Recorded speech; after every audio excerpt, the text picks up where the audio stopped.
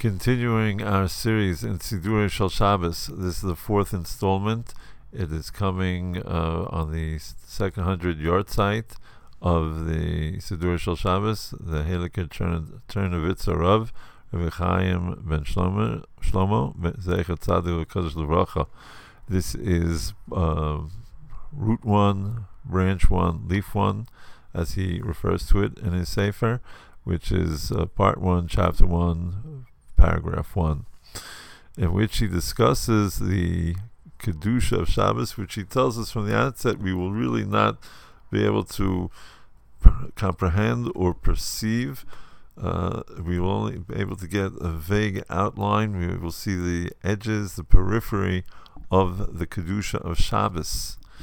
And he starts off by bringing us the Zohar Kodesh, the Holy Zohar, in which Rabbi Abba points out that the pasuk, the verse, tells us that there are 3 Mikroei Kodesh, invitees to holiness, to sacredness.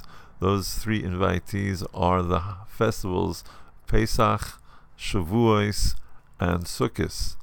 Rabbi Abba then asks, well, what about Shabbos? Is that not also invited to be Kodesh, to become sacred? Rabbi Shimon bar Yochai answers in the negative, and he says no. The festivals, the Shalosh Regalim, the 3 holidays, do need to be invited to Kodesh, to become holy. Shabbos, in contrast, is innately holy, is innately sacred. And Rabbi Shimon bar Yochai gives an analogy. He says there was a king, and the king had a son, and of course he doesn't want his son to be all alone. He provides his son with proper company, with a retinue of retainers. And after a while he says, okay, I really should show some appreciation to these retainers, so I'll make a banquet in their honor. And he does.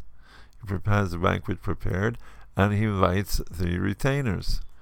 But he does not invite his son, the prince.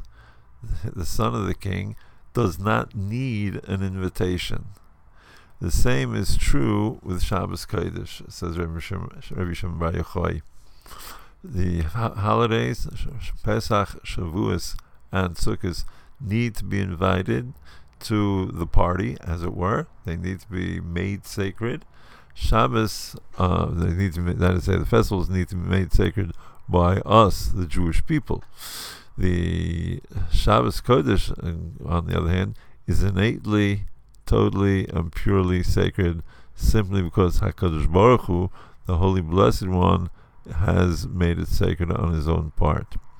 And from this itself, we can get an idea of the gap between the Kedusha of Shabbos and of Yom Tov. In Mirz Hashem, in the coming weeks, we will learn more about this. Good Shabbos.